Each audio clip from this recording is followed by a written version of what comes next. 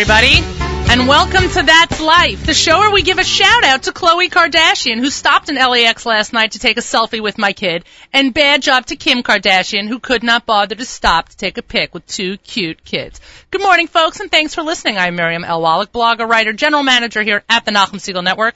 You can find me here every Thursday at 10 a.m., right after Charlie and right before Nachum's live lunch, as I hope to bring you a little entertainment, a little news, and a little relief that the life you are leading is not nearly as wacky as mine. Coming to you from the home of the Nachum Segal Network on the beautiful Lower East Side, where for the third week in the row, Charlie Harary has somehow or another managed to make it rain.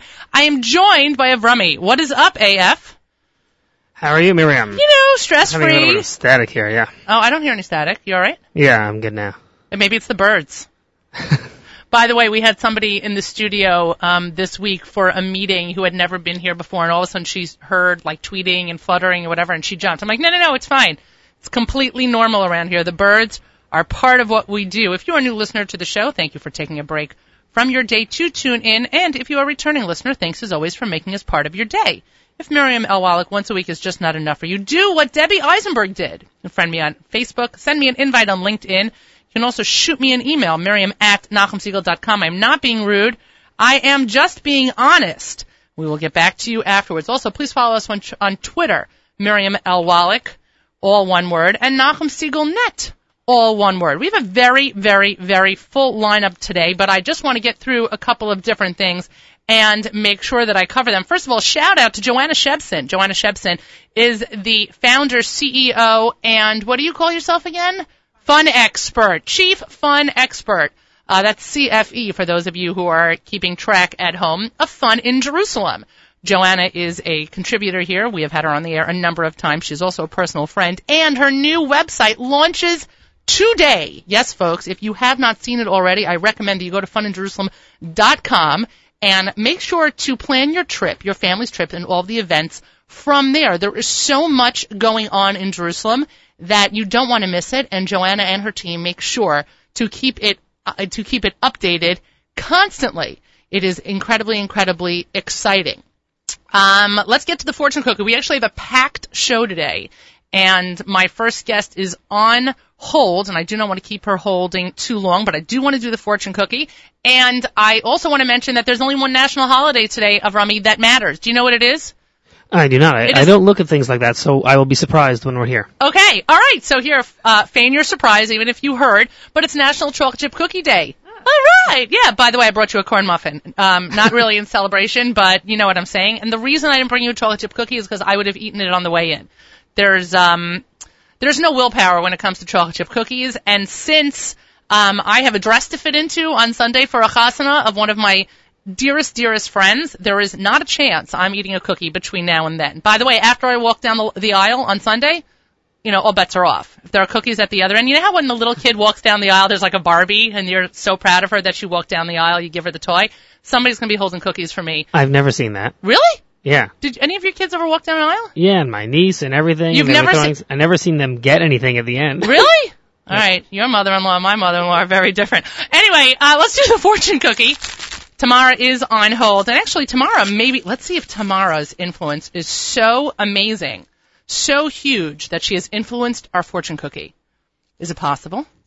Is it possible? Oh, ooh, Tamara, can you hear me? Yes, hi. Hi, good morning. Thank you for joining me. I will introduce you in a second, but I just want you to hear what the fortune is. Stop trying to do and just do it. Words to live by. I love it. Amen, sister. Oh my gosh. Okay, Tamara Freudenstein joins us from Israel. She's actually a resident of Scarsdale, New York, but she is spending her gap year or her year abroad in Israel. She has been a volunteer at Reut, and out of that volunteerism, she created an incredible project. She had started it in New York. She is continuing it in Israel. Tamara, welcome to That's Life. Hi. Thank you for joining me, and tell everybody about what you're doing. Basically 2 summers ago, I interned at Reut with 11 other girls. Yeah. I came home determined to raise funds and raise awareness because it is just such an incredible place. So I created a fashion show called Reut Runway and hosted the show in Manhattan last year. We ended up raising around $60,000, and it was just such a successful night of just fun, but also remembering in the back of our minds that, you know, this is an amazing cause that we're here for. And so I came back this year. I'm studying this year at Bar Ilan University, and I came back determined again. I volunteered at the beginning of this year in the children's department at Rayut, and when you see firsthand what the hospital does, it's hard to not want to do something. So on Monday night is the second Rayut Runway show, and I hope it's going to be a huge success. Do you realize that you just mentioned that you raised $60,000 for an organization in the same vein like you just got out of bed in the morning? It is. Yeah, it really is the most rewarding and fulfilling thing in the world. It's pretty incredible the way you took charge, took this charity, this organization that is so dear to you, and just ran with it. What made you, as a teen, think you could pull it off? You have to have that faith. You have to have that hope. It all seems so surreal, you know. Definitely after last year, I knew where to start and how to kind of pick it off up the ground. But you never know. You never know what could happen. And, you know, if I was doing it again in New York, I'd say, you know what, I did it last year in New York, it can happen again. But moving to a whole other country, and it's just starting fresh again. It's just like the first time. So really, the inspiration is my parents. And as cliche as it sounds, I'm so thankful that I have them to inspire me. And generation after generation, you know, my grandma's going to be there on Monday night. Nice. My mom is going to be there. And my grandma started with Rayut, and then my parents, and so now me. So I'm just taking the reins. I am just taking the reins. It's Ki'ilu, you just told me that you got a hand-me-down. That's how naturally this, you know, it's just so effortless the way you're making it sound. But truth be told, we obviously know that it takes a tremendous amount of courage, it takes a tremendous amount of strength and tenacity in order to pull something like this off. Tamara, I have to tell you that you were the inspiration for today's show. Because, wow, thank you. I thank you, and I'll tell you why.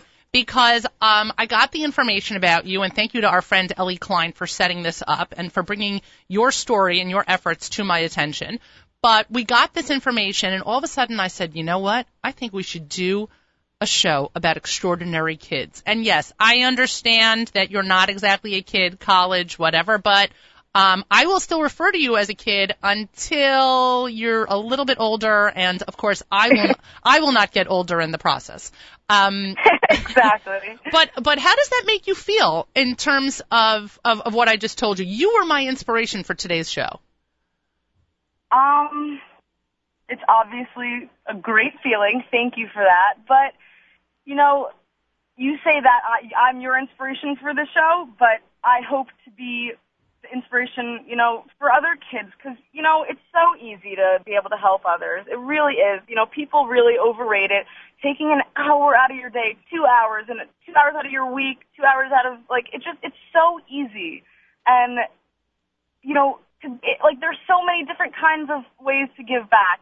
If you don't like hanging out with old people, you can go help kids. If you don't like kids, go pack packages for soldiers. If you don't like soldiers, go work in a soup kitchen. You know, it's endless. It really is. The list is endless. So that's really what I try to do. And it's so easy to mesh your what's fun and what's necessary, which is giving back. And that's what I try to do by doing this fashion show, is that, you know, it's a fun night. I want people to remember that you can come and we're going to have fun, but let's remember that we're also helping people. Wow, really, really well said. Because this Monday evening, as Tamara's been explaining, May 19th, Rayut Runway, which is a professional fashion show, will be held at Avigdor 22 in Tel Aviv. It will feature top Israeli designers such as Yaniv Percy, Efrat Kalig, and Doran Frankfurt. It will all benefit the Rayut Medical Center in Tel Aviv.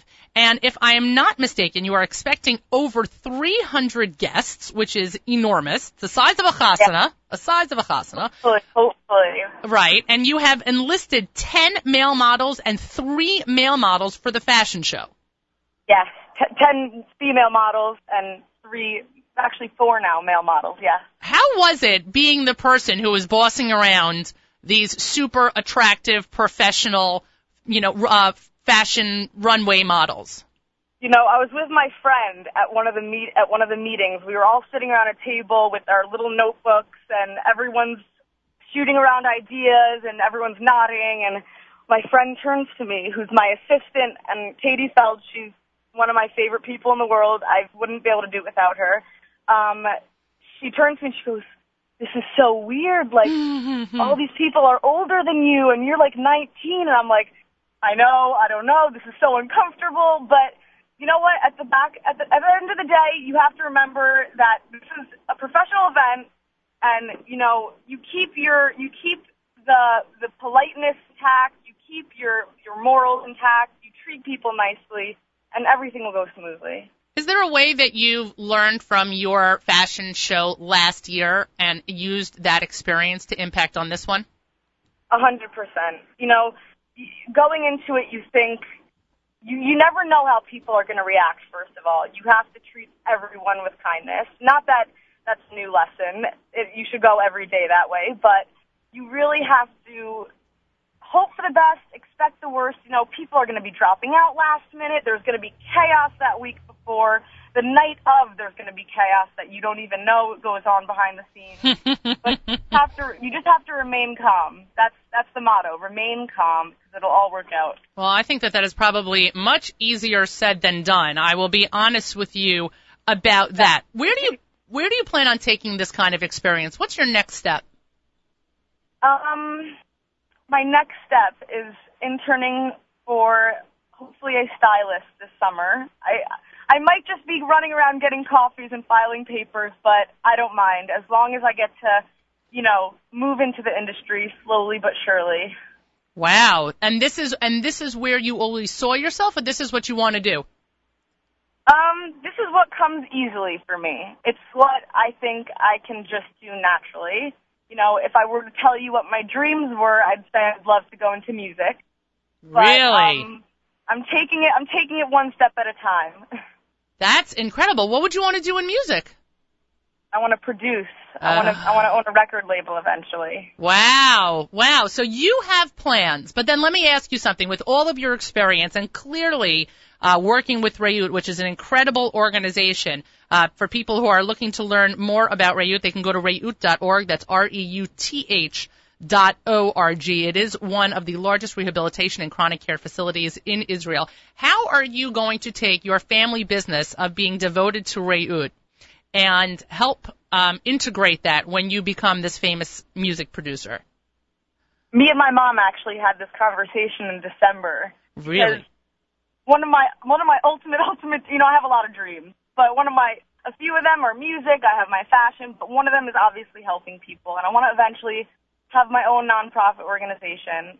Haven't decided what yet. It'll hopefully be established in the coming years. But I always say, like, when I have my record label, if I have one, in Yirtzeh Hashem, that all my artists are going to have to do something to help others, and it doesn't need to be public, and it should be private, because helping others is a private thing. It's intimate. It's not only for the others, but it's for yourself. It really establishes this wholehearted feeling inside of you. When you leave, there's no one that can tell me that when you leave helping, like doing charity work or giving back, when you leave that place, you cannot tell me that you don't feel like the most amazing person in the world, or that you don't feel like so accomplished and so like you just fulfilled an amazing task. So honestly, that's what my future feels like for me. If I have a record label, my artists will all be privately doing their own charity work. Do you realize you don't sound like a 19-year-old? Uh-oh.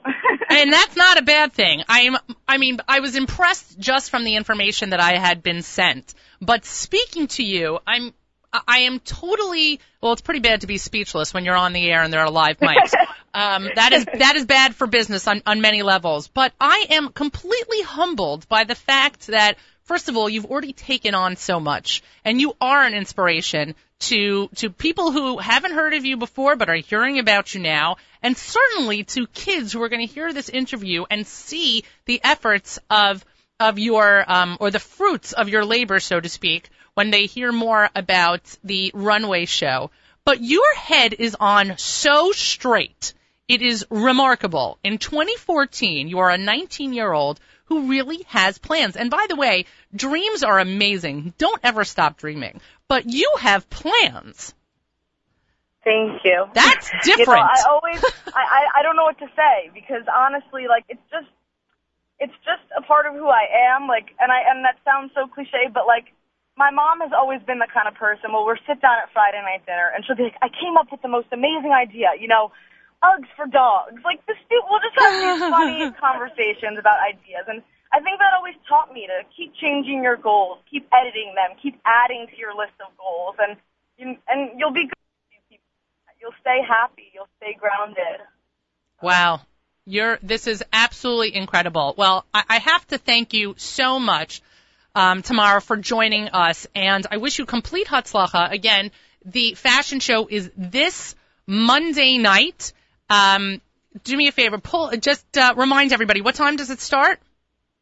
7:30 p.m. You're in Israel, 19:30. 19:30, yes. For those of you who are in Israel, it starts at 19:30. I don't have to say p.m. or a.m. because that's p.m., folks. And you can get more information at reut.org. That's REUTH.org. As well as buying tickets on reut.org. As well as buying tickets on reut.org. And, by the way, in any way, shape, or form that you want to help this wonderful organization that has been around for years and is the true efforts of women out of the Holocaust and again, giving back to their community. This is a wonderful organization to do this. Tamara Freudenstein, I cannot thank you enough. I can't wait to hear a follow-up on how this runway show went. Thank you so much for having me. Thank you. Absolutely my pleasure. Thanks so much. You're listening to That's Life here at the Nachum Segal Network, and continuing with our amazing kids, or as I like to say, extraordinary kids doing extraordinary things. We have Uri Putterman on the line right now. He's a senior at Yeshiva University's Marsha Stern Talmudical Academy, affectionately known as MTA or YUHSB.org. And Ori is about to put me to shame for numerous reasons, but he has been named a winner of the 2014 National Merit Scholarship. He is one of just 2,500 designees nationwide, that's across the United States, chosen from a talent pool of more than 15,000 outstanding finalists who were judged to have the strongest combination of accomplishments, skills, and potential for success in rigorous college studies. Wow, that is that's one heck of a description. Ori, thank you for joining me. Thank you for having me. Totally my pleasure. So first we have a 19-year-old who silences me, and now we have an 18-year-old who's clearly 100 times smarter than I am, which is great. That's great for you. You have a strong interest, I was told, in economics and computer science. Am I right? Yeah, that's right. What do you plan on doing with that? I mean, you're a smart kid with great hopes, and you're going into the honors program at YU after you study for a year at Gush at Yeshivat Har Etzion. What do you plan on doing with your study as you study economics and computer science? I'm really looking forward to being a computer scientist when I grow older, computer science with an MBA, perhaps, and I want to make Aliyah when I'm older. And I think that the tech industry is a place of growth. It's a place where jobs are, and it's really a place that I'm interested in and a place that I'm going to have a future. Wow. Okay, another incredibly articulate teenager who clearly has his head on straight. Tell me what it was like to be told that you were a merit winner. Well, it was really an incredible surprise. There were 1.5 million high schoolers take the National Merit Scholarship test, and then I was chosen for a final. I was chosen as a finalist. That's the top 15,000, and then I sent in my grades. I sent in an essay, and I sent in a school recommendation, and I thought that would be it. And they told us that normally it's minority students who win this award, so I didn't really think I had the chance. When I got the letter in the mail, it was obviously extraordinarily surprising. I was very happy. The scholarship means a lot, and it's nice to be recognized by the National Merit Scholarship Corporation. No, I am certain, and I want you to know that clearly Yeshiva University is proud of you as well, because that's how I was notified. I received a press release from YU, and they should be proud, and as all of us, we should be proud. Does it being a scholar make you a leader, Ori, in your opinion? I mean, I try to look at myself as a leader outside of any scholarships and medals I receive. I've been working in the Keter Torah Youth Department in Teaneck for the past 7 years. I've worked in camps as a lifeguard, different things, and I don't use the award to motivate myself to be a better leader. I want to be the best person that I can and lead however I can, regardless of who's looking out for me. Wow, that's incredible. Tell me about some of that work that you do with younger kids. Tell me about that, because that also has to drive you to succeed and be better. I mean, I work in a group for first and second grade boys, again at Keter Torah in Teaneck, and watching them come in every day and seeing the smiles on their faces as they're playing games, as they're davening, and seeing how they watch me and how I have a sense of responsibility. My boss, Rifki Rosenthal, she always tells us, you guys are these kids will grow up to be you. I remember my current co-counselor, he was my group leader 7-8 years ago, and I remember that's who I want to be one day. And knowing that that these kids are looking up to me and I'm the role model, it gives me this great sense of joy to see them happy and I wish that they succeed. That's great. Wow. That is really very impressive. And by the way, thick skin and kudos to you for working with first and second grade boys. It's not easy, I can say that. No, I can't imagine. And I was just going to ask you what the hardest part, clearly it's rewarding, and I totally get that you feel rewarded by the experience. But what's the hardest part for an 18-year-old boy about working with first and second grade boys? The hardest part is seeing the look on their faces when they know they did something wrong and they have to make up for it. Yeah, it gets easier when you're a parent. No, I'm just kidding. Yeah. No, I didn't mean to interrupt you. I apologize. When you see their face when they know they've done something wrong. Right, and it kills me because they broke the rules. They spoke up when we were trying to get the group quiet, and they know that now they can't be playing a game later with the group, or they lose special snack or whatever it is, or they lose a raffle card, and it just kills them because they know that they want to be good, and they know that we as the group leaders want them to be good, and when they disappoint us and as well as disappoint themselves, just seeing that recognition, it hurts. No, I totally understand where you're coming from. And there is that soft moment where you know you have to be strong, but your heart breaks for them. Right. And when kids cry and it hurts. It hurts. It certainly does. But it is nice to hear a senior, a high school senior, to be so sympathetic is actually very sweet. Ori Putterman, he is a senior in MTA. He plans on going to Yeshiva University and continuing after his year in Har Etzion. He will be part of the Jay and Jeannie Schottenstein Honors Program. He hopes to study economics and computer science. He is a merit scholar, which is what brings him to our show today about extraordinary kids doing extraordinary things. You mentioned a second ago about role models and how you hope that these kids see you as a role model and you know that you are modeling for them, hopefully, good behavior. Do you have particular role models? I'd like to start off with thanking Dr. Berliner, who's a teacher at MTA. He also works at Yeshiva University. And for my first day in MTA, I was put into a class with juniors with Dr. Berliner as a teacher. And this class, AP Calculus, was different than any other class I had ever taken. And Dr. Berliner, he said on the first day that this course, it's not an easy A. If you want to take the AP, you want to succeed, it requires hard work. And the way he structured the course was that if you didn't study for a quiz, the average grade on quizzes was a 50. The best kids got 70s and 80s. The worst kids, the kids who didn't study as much, who didn't put in the time, they didn't do so well. And just from day one in high school, being told that the way to success is hard work. It wasn't the smartest kids who succeeded. It wasn't the most talented, the best at sports, the kids who were best at talking to the teacher. It was the kids who put in the hard work, and hard work pays off, and that's a lesson that I thank Dr. Berliner, and I worked hard in the class, and thank God I succeeded. Wow. First of all, the fact that you learned a moral lesson out of AP Calc is pretty incredible. But I have to ask you one question. You said on your first day of MTA, you were put in an AP Calculus class in 9th grade? Yeah, so... Yeah, you're going to have to explain that one.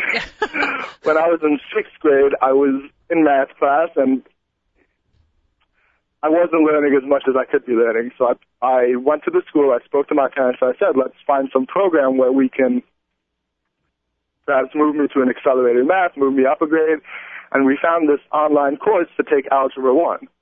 So it was around the middle of the year, I took that course, I finished it, I did well. Then the next year, in 7th grade, I couldn't sit in the regular 7th grade math class because I'd just taken the whole year.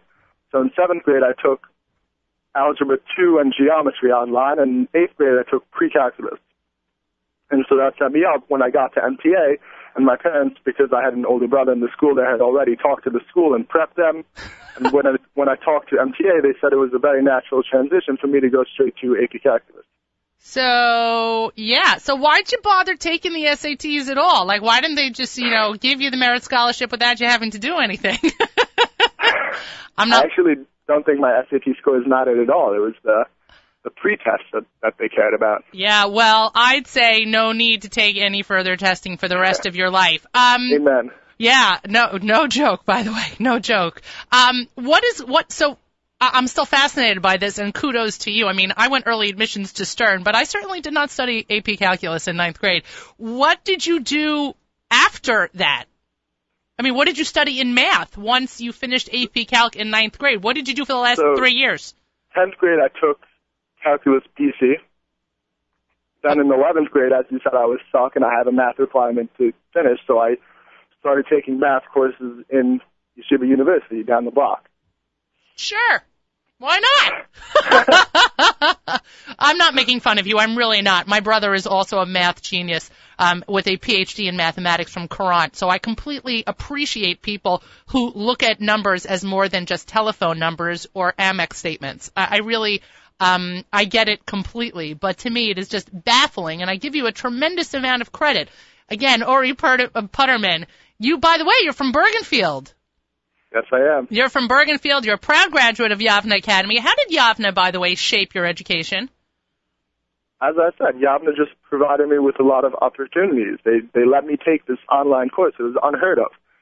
A kid not showing up to math class, going to the computer lab and just working during class. First of all, the assumption is that no kid in junior high wants to be in class. True. And then they helped me find the course, and they really pushed me to do my best. And they gave me a good foundation.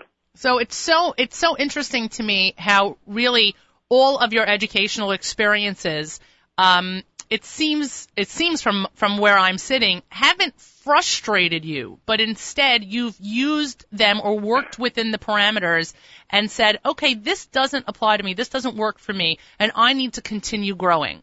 So what am I going to do within the parameters?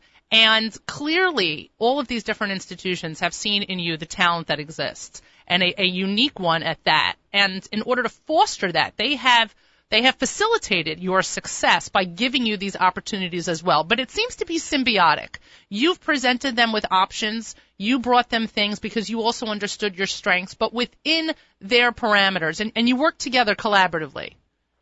Right. And I thank the institutions for making themselves available to me. I don't know if I was in a different high school, whether I wouldn't have the option to take all my courses this year, all my secular classes are at Yeshiva University. If I was in a different high school where I didn't have the option to take college courses, maybe I wouldn't have taken calculus in freshman year. And my education would have been set back. Wow. Well, I have to thank you, Ori, for joining me today. I imagine as a senior in May, you have a little free time, so I'm happy that we worked the interview in to your busy schedule. But I want to leave with one final question. I had mentioned that this show today was about extraordinary kids doing extraordinary things. Do you consider yourself or your talent extraordinary? No. I just work hard and hope for the best. Wow, that is a tremendous amount of humility, and I give you Unbelievable credit. I am completely in awe of my first two guests. I can't imagine my third is going to shock me any less. But Ori, I have to thank you for joining me. I wish you continued hatzlacha in all that you do. And I'd bet that we will be hearing again from you soon.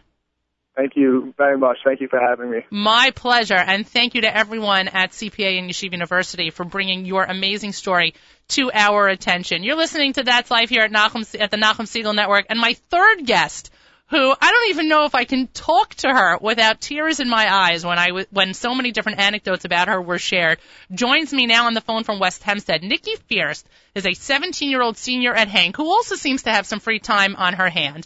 And when I contacted NCSY about the program I was doing today, and I was looking for an extraordinary kid doing extraordinary things, Nikki's name was at the top of their list. Nikki, thank you for joining me.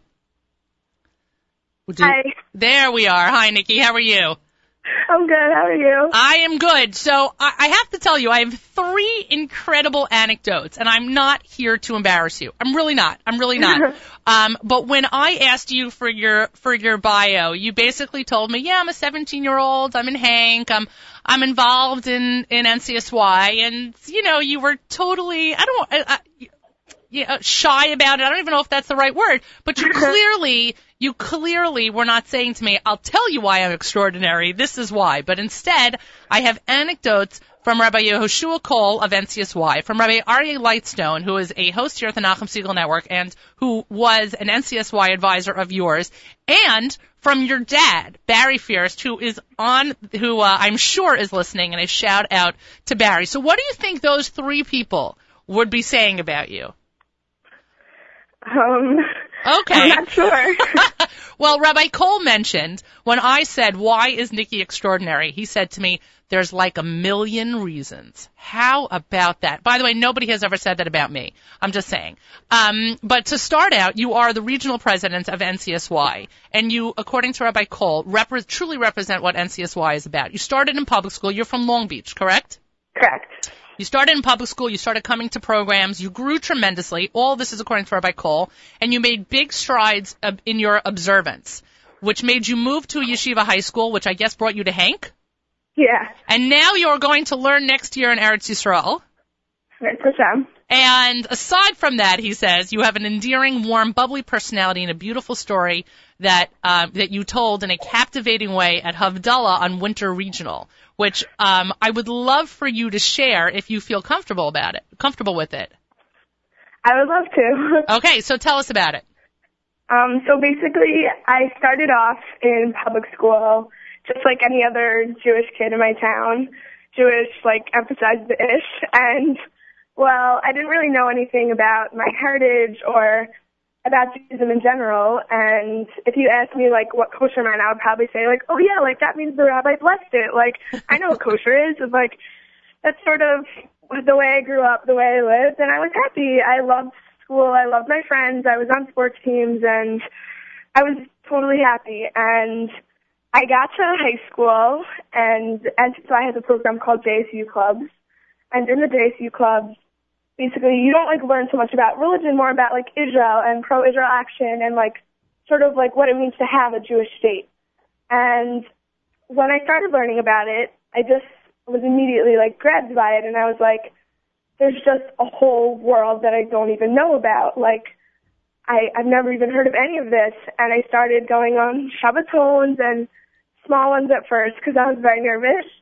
And I went on my first regional, and I decided okay, so this is a Shabbaton where I'm completely in a surrounding where everyone's positive, so I'm just going to try and keep Shabbos. And I tried my best, and I did it. And it was the first time I ever kept Shabbos and learned what it really was, and I fell in love with everything immediately. Wow.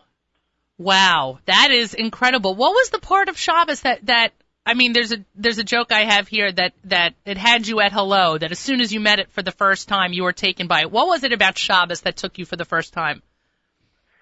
I think that it was just that everything in Judaism has a meaning. And when you go through life in public school, it's giving into your desires. It's I want to go to the mosque today, so I'm going. It's very a materialistic lifestyle. And you just kind of start thinking about, like, then what is life if everything is just doing what you immediately want to do? And, like, during Shabbos, it's like, we're turning off your phone. Like, you're not connected to the world. You're not texting your friends. You're not on Facebook. You're not on Twitter. You're not playing Candy Crush or anything of the sort. You're just with the people you're with. And I've never sat around a table at a meal and completely been in the conversation that's going on, because my phone's on my lap and it's vibrating, and every time I look at it, and I've never really been in my place. And I realized just like sitting at meals, sitting in circles, just talking to people, every conversation is genuine because no one is distracted.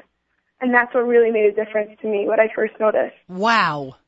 That is incredibly powerful. And just like the two interviews that we had on before you completely are just leaving me speechless. I am in unbelievable awe. And I would have to tell you that I'm sure it wouldn't shock you that there have been people who have been observing Shabbos their entire lives and don't see it that way, which is, of course, sad and, of course, upsetting. But it is so incredibly refreshing and heartening to listen to you talk about Shabbos with such passion and such appreciation, especially in 2014, when kids often are distracted by so much that the spiritual either is beyond them or not something they want to engage in, but you look at the spiritual and say, wow, this is what it's about. Right. And I think it's important because, like, kids, even in my very own school, like, they come up to me and ask me, like what made you do it? Like, you didn't have to. And, like, it's for us, it's like our parents forced us and all this is forced into. And, like, all I can say is, like, just take a step back and look at the beauty that's around you. Like, it's such a privilege to be able to go to a school and, like, have teachers that are teaching you Torah and teaching you life lessons as opposed to in public school. And the teachers are great and the academics are amazing, but they're not teaching you anything about life. It's all just academics and extracurriculars and what looks good for college. And the teachers here really genuinely care about you. And it's such a difference that I noticed. Wow. Holy cow. I don't know if you can even, by the way, appreciate the enormity of the words coming out of your mouth, but I am just completely in awe. I really am completely in awe, and I'm so thankful. I'm so thankful to NCSY to introducing me to you, because on the list of extraordinary kids doing extraordinary things, I would say that the words that just came out of your mouth are simply extraordinary. And it speaks to something that Rabbi Aryeh Lightstone wrote to me in an email about you. He said, to me, the most impressive thing about Nikki isn't her maturity, but it is her vision. We most often complain that a teen can't see past tomorrow. I'm not entirely sure Nikki can see tomorrow, but I'm fairly certain she sees her mid-20s very clearly and knows or thinks she knows the steps to get there. It sounds like he's 100% right about you. Thank you. Where do you see yourself when you're 20s? Hopefully still living in the Orthodox world that I'm living in today, and I don't know, dating. What do you plan to do? What are your interests in as a career? So either I decided that I wanted to study law, and my father's a lawyer, so I would kind of have that set up for me, or I want to go into education and have a dual degree with special ed. Wow, that's incredible. By the way, I want to just take a moment to share something that your dad wrote to me as well. And he wrote, it was very sweet. He said, in my capacity as the indulgent father and the exclusive owner of bragging rights, I can tell you that when Sandy hit, and again, you live in Long Beach, on the waterfront, as the water was pouring into the house, he writes, Nicole simply filled her rubber recreational raft with food taken from the pantry and refrigerator and as much of the family photos as possible, and pulled the raft trip after trip to the bottom of the stairs leading up to her bedroom, where your mother, your father, and you were going to be holed up for the duration. You made many trips ferrying that raft back and forth, repeatedly walking up the stairs with the cargo. And it just speaks to your courageous nature. And your father writes, believe me, the Sandy deluge was scary, but Nicole did not flinch. That's unbelievable. What kind of presence of mind did it take you, with the waters rising, to get into your raft and start saving family artifacts? Well, I think what made me decide what I wanted to do was instead of just rushing and being in a panic, I kind of just stopped and I took a deep breath and I said to myself, like, okay, so there's nothing to change. There's nothing I can do to change what's going on right now. Like, what am I going to say? What's the most important? And then I realized, okay, like, we're going to need food if we're going to be upstairs. I don't know how long it's going to take for the water to recede, and family pictures and valuables and just things that can't be replaced. And I think that without taking a step back, like, often we're very, like, even in life, like, it's very, like, on the minute, like, what's the next second? What am I going to do? But it's important in general for all of us to just take a step back and, like, take a breath and say, like, okay, what's next? What's next is right. Nikki, I am thrilled that we were able to spend time together on the phone. By the way, where are you studying in September? In Tiferet. In Tiferet. Beautiful. That is amazing. They are very lucky to have you. Where are you going after Tiferet? Do you know yet? Hopefully I plan on being in Turo in Manhattan. Incredible. Well, I wish you complete hatzlacha, both with your educational journey and your continued spiritual journey. We are all on spiritual journeys, but it sounds like you have yours on really straight. Nikki Fierst, you are an extraordinary kid doing extraordinary things, and I thank you for joining us today on That's Life. Thank you. You've been listening to That's Life here on the Nachum Segal Network, and my fourth and final guest is going to put this all together. Dr. Michael Solomon is the founder and director of the Adult Development Center in Hewlett, New York. It is a comprehensive psychological consulting practice. He empowers individuals and families to cope with various psychological challenges that arise throughout life, including alcoholism counseling, substance abuse, crisis management, child and family and marital counseling, interventions, and therapeutic interventions, and gerontology. He is presently on staff as well at North Shore University Hospital. He has taught at CW Post in LIU. He's taught at Turo and New York Institute of Technology, and he is a repeat guest, a contributor here at That's Life. Dr. Solomon, good morning. Good morning. How are you? I am very well, and I'm completely in awe of the three teenagers we've just had on the air as part of our Extraordinary Kids Doing Extraordinary Things episode here at That's Life. And I have to ask you, Dr. Solomon, what makes these kids tick? That's an excellent question. If we had the answer to that, we'd bottle it up and we'd make $1 million instantly. Well, actually, there are a couple of issues that we look at when we talk about teenagers. And first is that there's a biological given. Every teenager has a maturation level that they hit at some point in time. Some of them hit it at a younger age, some at a later age. There's some sort of genetic predisposition towards certain motivational factors that they have, meaning that they are inbred. They have something in them that leads them to things that really turn them on. And then there's the factor of their environment and how that encourages them to do the things that they choose or don't choose to do. Teens are weird. Well said there. We just don't always understand where they come from. We've all been there, and it's hard for us to always remember what we were like at that point. But if we take a step back and think about it, we all had these intense emotions, and we had these strong reactions, and we all had these ideas of what we wanted to be, and sometimes we would rise to an occasion, and sometimes we would totally shirk from that particular challenge. And sometimes it's just hormonal, and sometimes we just don't know why. But there are things that parents do and teachers do that help children become exceptional. First and number one is, and I tell parents this all the time, is that children, even teenagers, even the most brilliant of them, they make mistakes, and it's better to educate them that to learn from their mistakes than to discipline them for their mistakes. Second is children need to develop a sense of trust in the world, in themselves, and in the people who are guiding them. And the only way they're going to get that is if they're given some respect for their ideas and their desires and what they really want to be challenged by.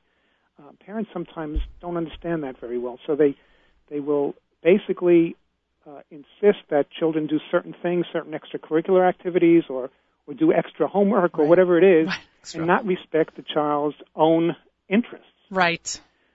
That doesn't mean that parents shouldn't be setting boundaries. They need to set boundaries. They need to set reasonable sleep hour boundaries. They need to set boundaries with the social media. They need to have expectations for the friendships that their children keep. But those boundaries have to be reasonable, and they should be negotiable and based on legitimate concerns and child-rearing practices within the individual family. Another really important thing is that parents need to listen to their children, particularly teenagers. Right. If you're not listening to them, you're missing very important information. An example I just had the other day, seeing this wonderful 13-year-old young man who is probably a music prodigy. He plays 7 instruments. Oh, my. 7. He is absolutely excellent with all 7 of these instruments, and he plays them in school bands and orchestras, and he has a private band that they play at school affairs and Holy cow. friends' parties. And his parents want him to be on a swim team. Now, he's a good swimmer, but they just don't get the music.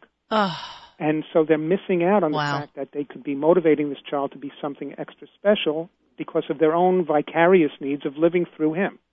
It really is important to listen to children. Holy cow, 7 instruments. 7 instruments. He only took lessons for 1. The rest he taught himself.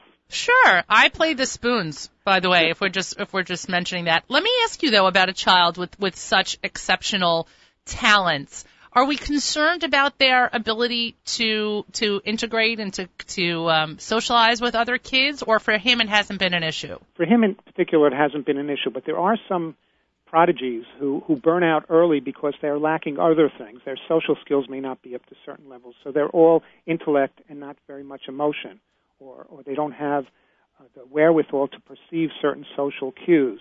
But those are children who are exceptional in other ways. Right. I'm not talking about those specific type of genius levels. I'm talking about kids in general. The truth is, this particular music prodigy is a prodigy in music, but every child has an area where they can excel if we allow them to find it, if we encourage them to find it. How do we encourage our kids to find it? You know, there are so many adults who haven't found their own expertise, their own niche, their own way to contribute. And so we see plenty of parents, we see plenty of adults who are still on the sidelines. So when you look at the next generation, how do we make sure that we are giving kids the opportunity to engage and helping them find that inner niche or what makes them extraordinary so that they aren't on the sidelines? Well, usually you can get an inkling of that from their educational environment. If they're in a school that provides them with a broad range of activities and extracurriculars and sports where they can get involved in a variety of things, you can start to grasp what attracts them, what motivates them, what makes them feel good, and what they're really good at. That's one. 2 is, at home, if they're just sitting in front of their screens, whatever they are, their iPods or iPads or computers or television, you're not going to really get an idea. But if you encourage them to do other things and ask them and listen to them and find what attracts them, then you're likely to find out. Parents generally don't do that. They kind of make decisions for their kids too often without really listening. Right. And you have to have patience with the degree they learn at. Like using the music analogy again, there's this one particular child I've been working with who wants to learn to play piano. And the parents don't want to get a piano because it's a big expense. Right. Sure. And truth is, we don't know if the kid has a talent or not. So we have to find a way to see if he does. So maybe we can go out and rent one of those electronic keyboards. And maybe he can take a couple of lessons with a good teacher who can tell us whether or not the child has a talent. But the parents are really being a little bit stubborn and not listening. Interesting. So, that we may be missing the point with that child. And then there's this child who's really good at chemistry and has really interesting ideas. He's in 10th grade, and he wants to get involved in the science fair. And his father's telling him that he should do a science experiment for the science fair that the child has no interest in. So we're close, but not that close. Right. We haven't hit it. Right. So here's a child telling you something specific, and you're not listening. Come on. Right. 100% is that is a parent who's also not engaged. And of course, this is something that you and I have spoken about a million times. We talk about the helicopter parent. We talk about the parent who hovers and who micromanages the child's life and who makes sure that there are 17 after-school activities and there are this and there are that, who accompany the children to the play date and do not disengage. When do parents like that realize the mistakes that they're making? Or are you going to tell me sometimes they don't? Sometimes they don't, and that's one of the reasons why we sometimes have adults who are still finding their way. Sometimes they do disengage, but it's usually when the child is in their mid to late 20s and the child has decided they want nothing to do with their parents. Too late. So it's too late at that moment. Right. And then again, a recent situation. This fellow went to medical school, and he was in his 4th year of medical school, and he comes to me and says, help me get my parents off my back. I hate medical school. I never wanted to be a doctor. They wanted me to be a doctor. I'd rather be a lawyer. Oh, my word. Oh, my word. And then what? And then what? Well, I can't tell you the specifics of this situation, but I can give you a generic answer, which is I say to him, look, you're an adult. You have to make your own decisions. And, you're in your 4th year. You're about to graduate. Maybe you should graduate and then go to law school. Or, maybe you should just need to make a decision and move on. You have to be strong and assertive and know what your talents are and where you want to go. Is there a nature versus nurture here, Dr. Solomon? Is it possible for a kid to have that innate, I want to be involved gene, but live in a house where the parents have never engaged and are not givers and are not doers, and she can basically swim against the tide and make their own way? Depends how strong that child is. I'd like to say yes, and there are some examples individuals who've done that, but it's hard to say. It kind of depends. And usually nature doesn't necessarily go against nurture. It's usually working together if a parent is willing to encourage a child to do that. I mean, I wasn't able to listen to the entire show, but the pieces that I heard of those exceptional children was that parents seem to have given them a little bit of encouragement. Right. And give a little encouragement, it's like planting a seed. You'll get a tremendous tree afterwards. Just a little bit of water and planting of the seed, and that child will grow into something exceptional later on. And if you look around, I mean, the person who was the child prodigy in high school, when I went to high school 100 years ago, he went to medical school. He's a successful doctor, but there are other people in my class who were, not necessarily in the high end of the class academically, who are some of the most successful people you will ever find now. Right. So there are a combination of factors, and all these variables add together over a period of time. But the key factors are knowing what you're good at, being encouraged in that area, and having opportunities to excel in those particular areas that are of interest to you. Wow, that is great advice. Dr. Michael Solomon, again, he's the founder and director of the Adult Development Center in Hewlett, New York. Dr. Solomon, if somebody wants to reach you, what is the best way to reach you? Phone number, 516-596-0073. You can try the email also, which is dr for doctor, mjsalamon@gmail.com. Fantastic. Dr. Solomon, thank you as always for being a part of the show and certainly for helping to bring our story of extraordinary kids doing extraordinary things all together. I really appreciate it. As always, my pleasure. Thank you, sir. You've been listening to That's Life here on the Nachum Segal Network. I'm Miriam L. Wallach. Thank you for making us part of your day. Let's go through the lineup for the rest of the day so you know what to expect, what to look forward to, and what not to miss. We have a full afternoon of programming for you right after That's Life. The live lunch is today from 11 to 1. As we say, we start with brunch, we end with lunch. And sitting in for Nachum today is Avrami, who is actually already in the catbird seat. He is behind the board. He is ready to go. And I'm sure knowing him, the first song for the live lunch is already in queue. Am I right? Yes, it is. Of course it is. And then today at 1 p.m., The Stunt Show, hosted by Mayor Fertig, where Mayor explores the possibility of Jonathan Pollard finally being released from prison after 30 years. Plus, joining Mayor later on in the show, Rabbi and blogger Rabbi Eliyahu Fink joins the program, and Mike Boxer, the man behind much of the a cappella music we have been listening to for weeks, joins Mayor as well. Then at 2 p.m., it's Throwback Thursdays, encoring JM in the AM from years past, which is always so much fun to listen to. Homeward Bound encores at 4:30 with Yigal Segal, and By the Book, hosted by Nachum, encores at 5 p.m. this week with Rabbi Wine. Then Michael Fragan's spin class at 6 p.m. Michael is joined by JTA editor Ami Eden and the Young Israel's Farley Weiss, and possibly somebody from J Street. We're still waiting to hear back from them.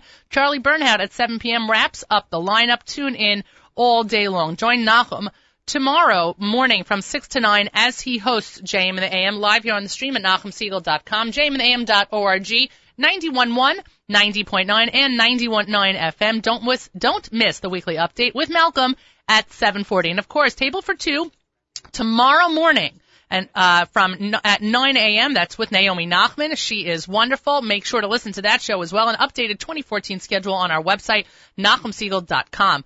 With that, What a full show we had. I leave you with the Maccabees. Ra'u Banim sort of seems very poignant today. The live lunch starts in just a few minutes with Avrami. That's life, everybody. Bye, guys.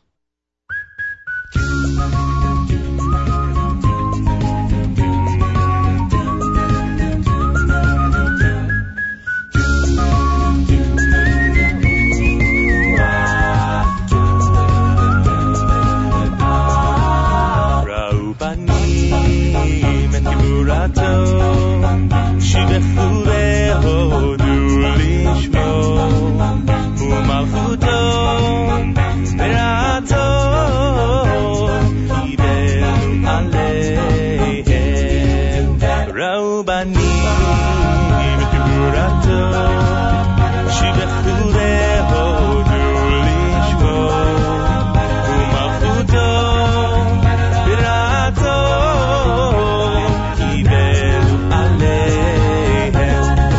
Shemini Yisrael, Lechanu Shira, B'simcha Rabba, V'yamru Olam. Shemini Yisrael, Lechanu Shira, B'simcha Rabba, V'yamru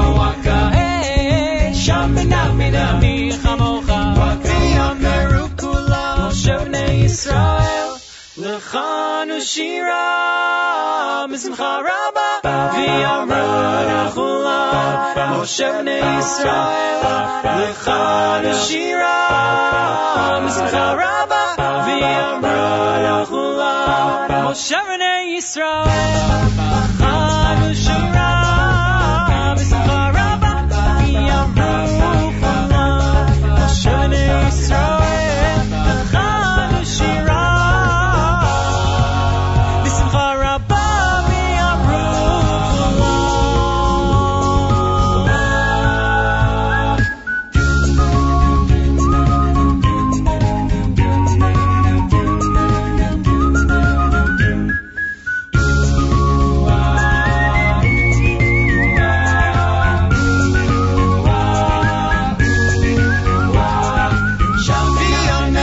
Love.